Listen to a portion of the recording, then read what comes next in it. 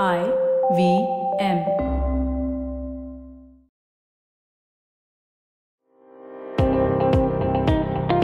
Welcome to All Things Policy, a daily podcast supported by Pragati, a flagship media initiative of the Takshashila Institution.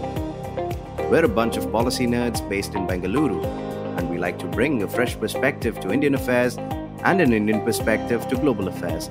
So grab a cup of coffee, sit back, and join us for today's chat. Hello everyone, welcome to another episode of All Things Policy. I'm your host for today, Suman. Joining me are my colleagues Ritul and Sri Krishna. Today we'll be discussing the Chilean constitution. Chile is far away in South America. Why should a new constitution in faraway Chile really interest us? Well, for all of us, a constitution is the building block for a country, for a republic. So when that foundation is changed, it is important to understand what brought about that change, what are the changes it seeks to bring in, and the ramifications for the rest of the world. So to begin with, Sri Krishna, can you give us the context to the new constitution of Chile? Sure, Suman. Thank you. So to briefly recap what has led to the changes in the constitution of Chile today, why a new constitution is being proposed and going to vote very soon, which I'll talk about later. It all started back in October 2019. So in October 2019, the metro system, the subway system in Santiago, one of the biggest cities of South America and also capital of Chile, witnessed a fare hike. Once this fare hike was announced, a lot of protesters came out on the street against it. And this protest, which began in Santiago, also spread to many other cities. So was this protest only about the fare hikes? Actually not. These protests were about certain changes in the Chilean society over the past decades, and these issues were coming to fruition. So what were these issues? The protesters talked about things like deep inequality, lack of economic opportunities, heightened living costs, and rising debts in their lives. Also, you have to note that the pension system in Chile, which provides social security to the large group of population, was broken. Similarly, the health and education systems had become dysfunctional. To just contrast this with the overall economic situation in Chile, in 2018, just before the protests of the 2019, OECD had done an economic survey in Chile which had actually praised the overall economic management. It had said that the macroeconomic stability in Chile is something which other countries in Latin America should look forward to. However, it had also noted that there is a deep inequality in terms of wealth distribution in the country. 1% of the population in Chile controls 26.5% of the country's wealth, while 50% of low-income households access only 2.1%. Considering this socioeconomic situation, the protests spread and became popular over days. This forced the president of Chile back then, Sebastián Piñera, to do some firefighting, and he announced something known as the New Social Agenda, where he tried some reforms regarding pension, wages, taxes, etc.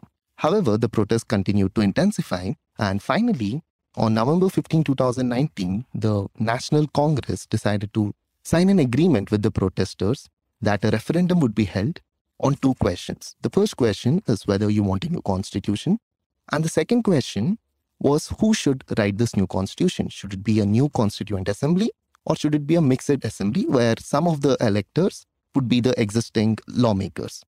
On the two questions, the voters gave a majority, in fact a supermajority, in favor of writing a new constitution and also in favor of having a new constituent assembly to do the job.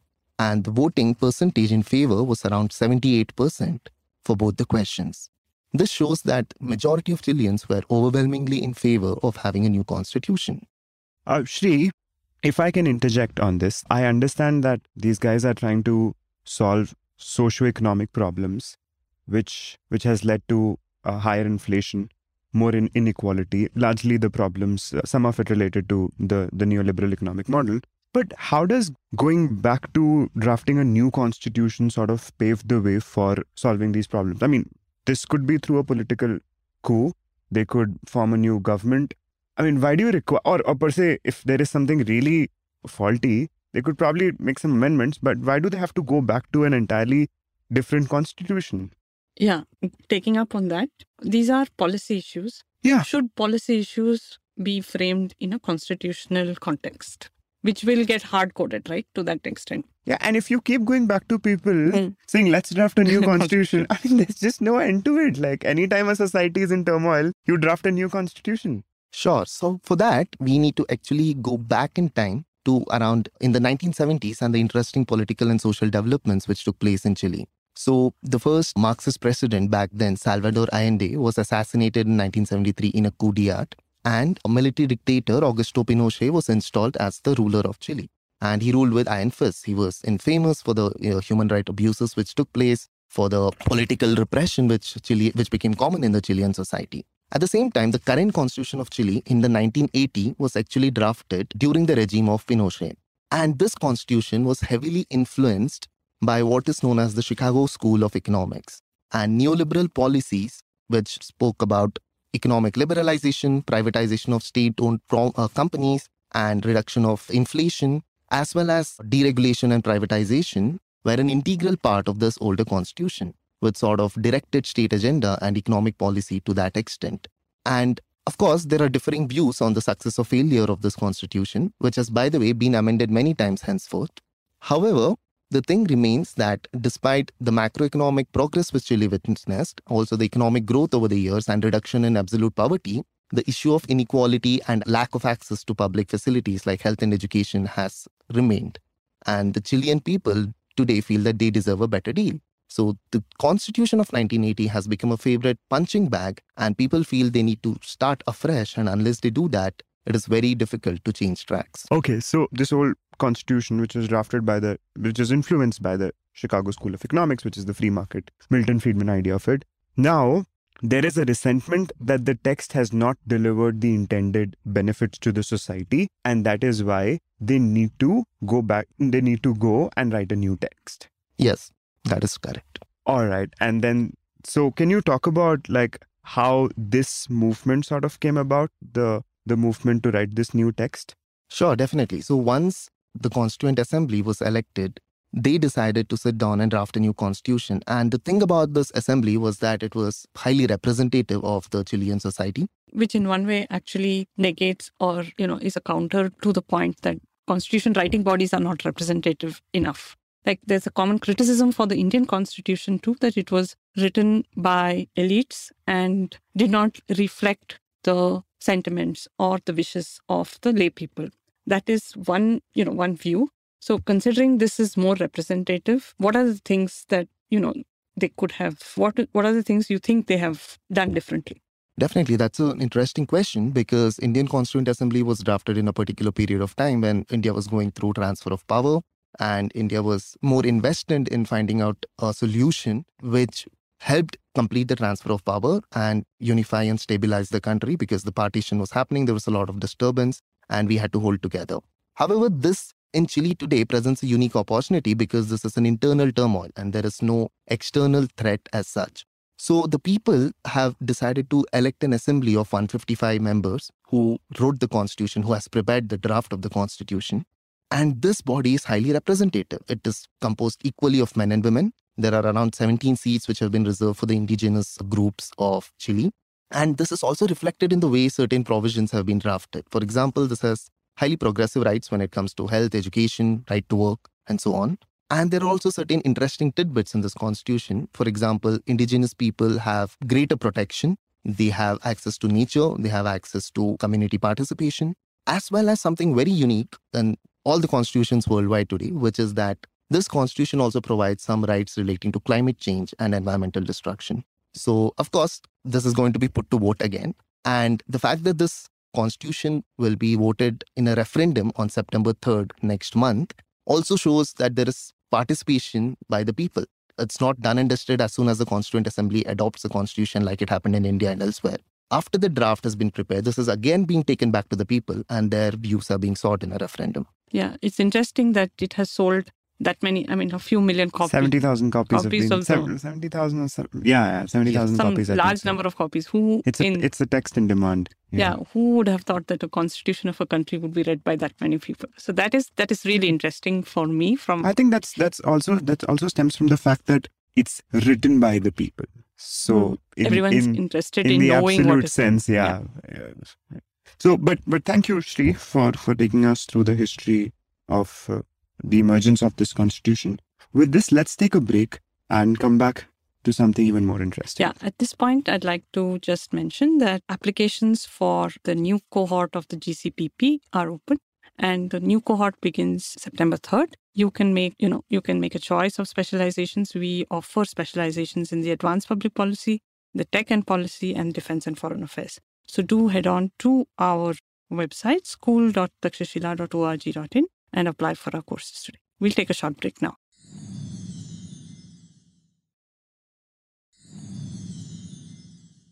Welcome back. We're discussing the new Chilean constitution. And Shri, I want to get back to you when you said that the new Chilean constitution provides for transformative rights such as right to climate and digital rights, etc. So I want to take a step back and actually discuss the history of constitutionalism. This stems from a brilliant article in The Hindu by Gautam Bhatia. And he talks about that from the early 19th to mid 20th century, constitutional drafting across the world followed the United States model, it was believed that the purpose of constitution was to constrain state power. And to this end, constitution across the world were following things like enforceable Bill of Rights, clear demarcation of power between the three wings of state, which is the legislature, executive, and judiciary. And then later half of the 20th century, it came to understand that this vision of constitutionalism was necessary, but it was inadequate. So it wasn't really solving the problems countries were facing. It was then constitution began to include socioeconomic rights such as right to housing, education, health, among others. And this is when India also saw a lot of amendments, 42nd Amendment, 44th Amendment. And again, around the same time, they also realized that the complexities of the governance require a set of independent institutions who could act as a watchdog to the essential cogs of the government. So this is when you had new institutions coming up, like talking of checks and balances. Yeah. So watchdog institutions started coming up, with Information Commission, Human Rights Commission, Electoral Commission, so that the basic tenets of the state remain in check, apart from executive, legislature, judiciary. And while this improved the integrity in functioning of the state, but it was recognized that the democratization of the society hasn't really happened.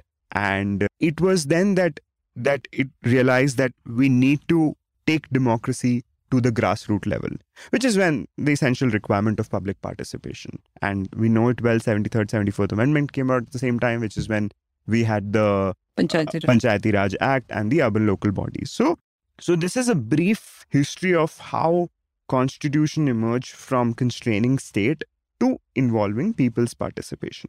But now we are seeing a new era for constitutions, wherein we're actually taking into consideration the gravity of climate crisis, or how big tech is controlling over our minds. So the freedom of cognitive thinking, etc. So these are certain new things which I want to ask you both, that is it time that constitutions across the world should one included? We've seen an Indian case as well. In the Puttaswamy judgment, the Supreme Court said that it's a fundamental right. Privacy is a fundamental right. So what do you think? How do you see the evolution of constitutions in terms of contemporary problems? For me, it's a bit of a mixed bag, in the sense that while we set out to write constitution to restrict the power of the state over us, what we have also done is we have entrusted the state with a lot more responsibilities, because we say that, they have to guarantee certain rights, right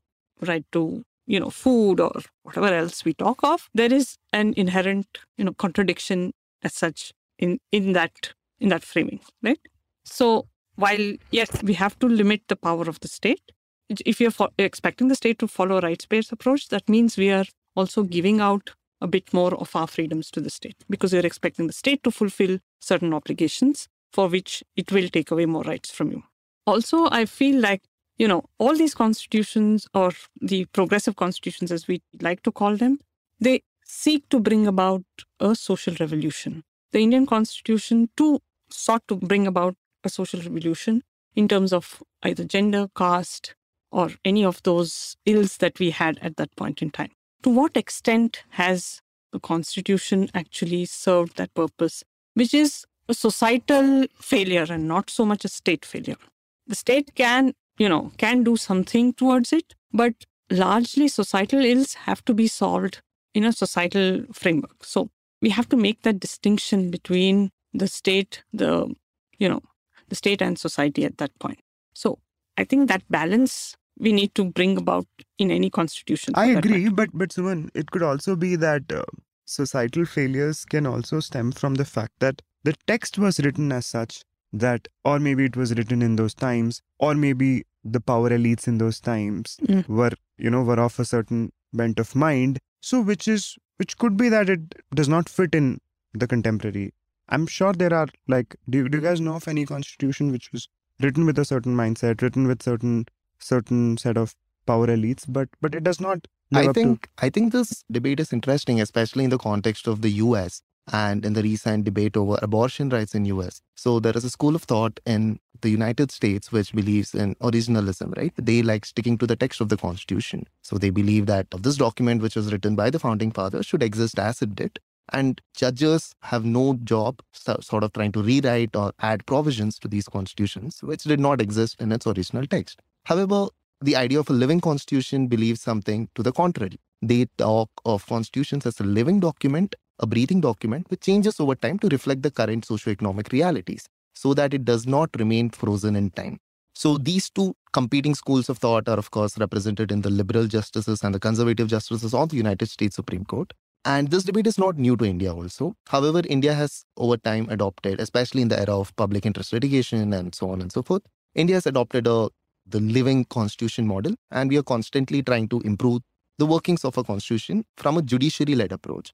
However, this again needs to be distinguished from what happened in Chile, because this is completely new. They are trying to, after 40 years of the previous constitution, they're trying to write a constitution afresh. So that's a drastic and a remarkable step. And of course, it is speculative at this point. A lot of people have their doubts on the prospects of this new draft which the Chileans have come up with. Like, for example, The Economist has been highly critical of it.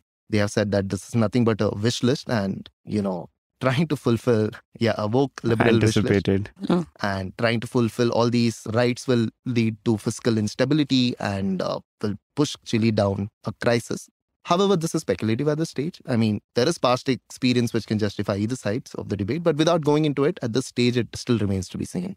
All right. I just want to take a step back again on the rights-based approach. That should constitution be actually involving these new things in the society from a rights-based point of view. Now, to look at right to protection from climate change, that can go, I mean, that anyway is very ambiguous, and that can go to any extreme. Like, who do you pin the blame to? It could be coming from across the border. How do you settle international disputes? So how do you, and plus, like, when you go from the right-based discourse, one is that it will be fulfilled at a cost, at a humongous cost, which can the state even provide for?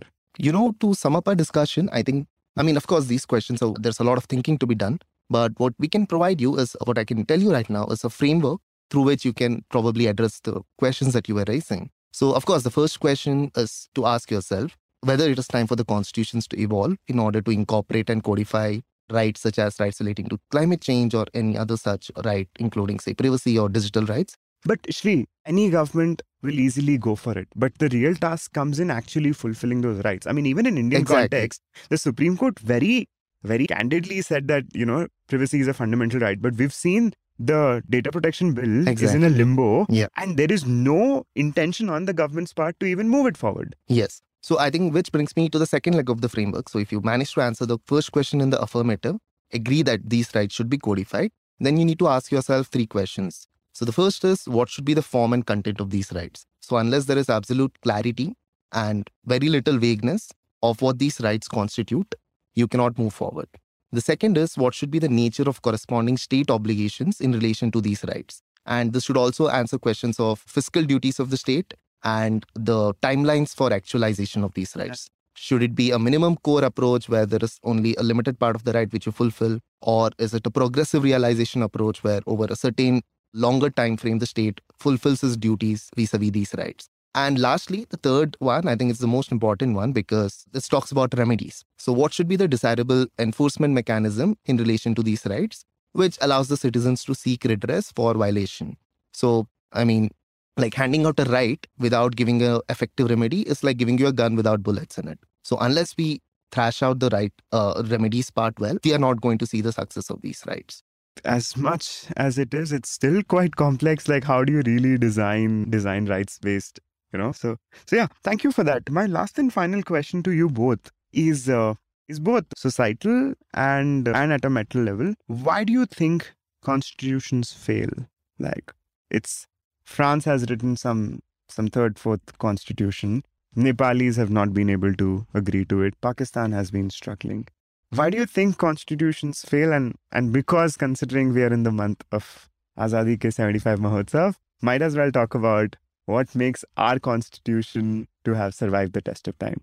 I think, again, we should go back to the Constituent Assembly and what Ambedkar said, that however good a constitution may be, if it is sure to turn out bad, because those who call to work for it happen to be a bad lot.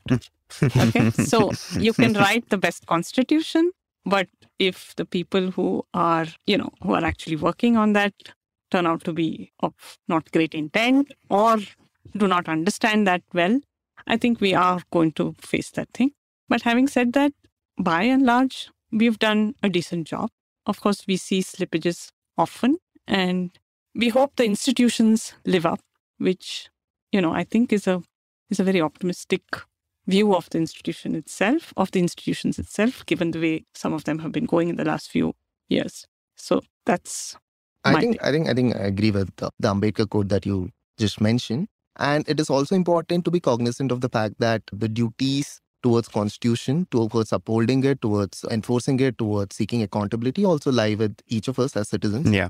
And I think the success of, I don't know what makes it fail, but I think the success is definitely, contributing factors for success is definitely the people's participation, their awareness, their constant demand for rights, questioning and holding the people in power accountable. Yeah, and I think pertinently for Indian Constitution, the fact that it's been a living document, it's been amended at times multiple when it was needed. Over 100 times. Yeah, 100 and I don't know, 3, 4. What's the current amendment running? So yeah, it's a living document. It's amended when it's needed, and we should have review committees reviewing constitutional progress and see its workability.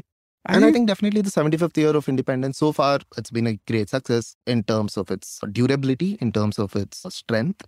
However, I think maybe it is also time for us to start reflecting on what the path ahead should be, especially in the context of new problems which have arisen like climate change or digital rights. True. And fulfillment of all the socio-economic rights which the original constitution had promised. So I think 75 years is a good time to sit back and take a deep look. True.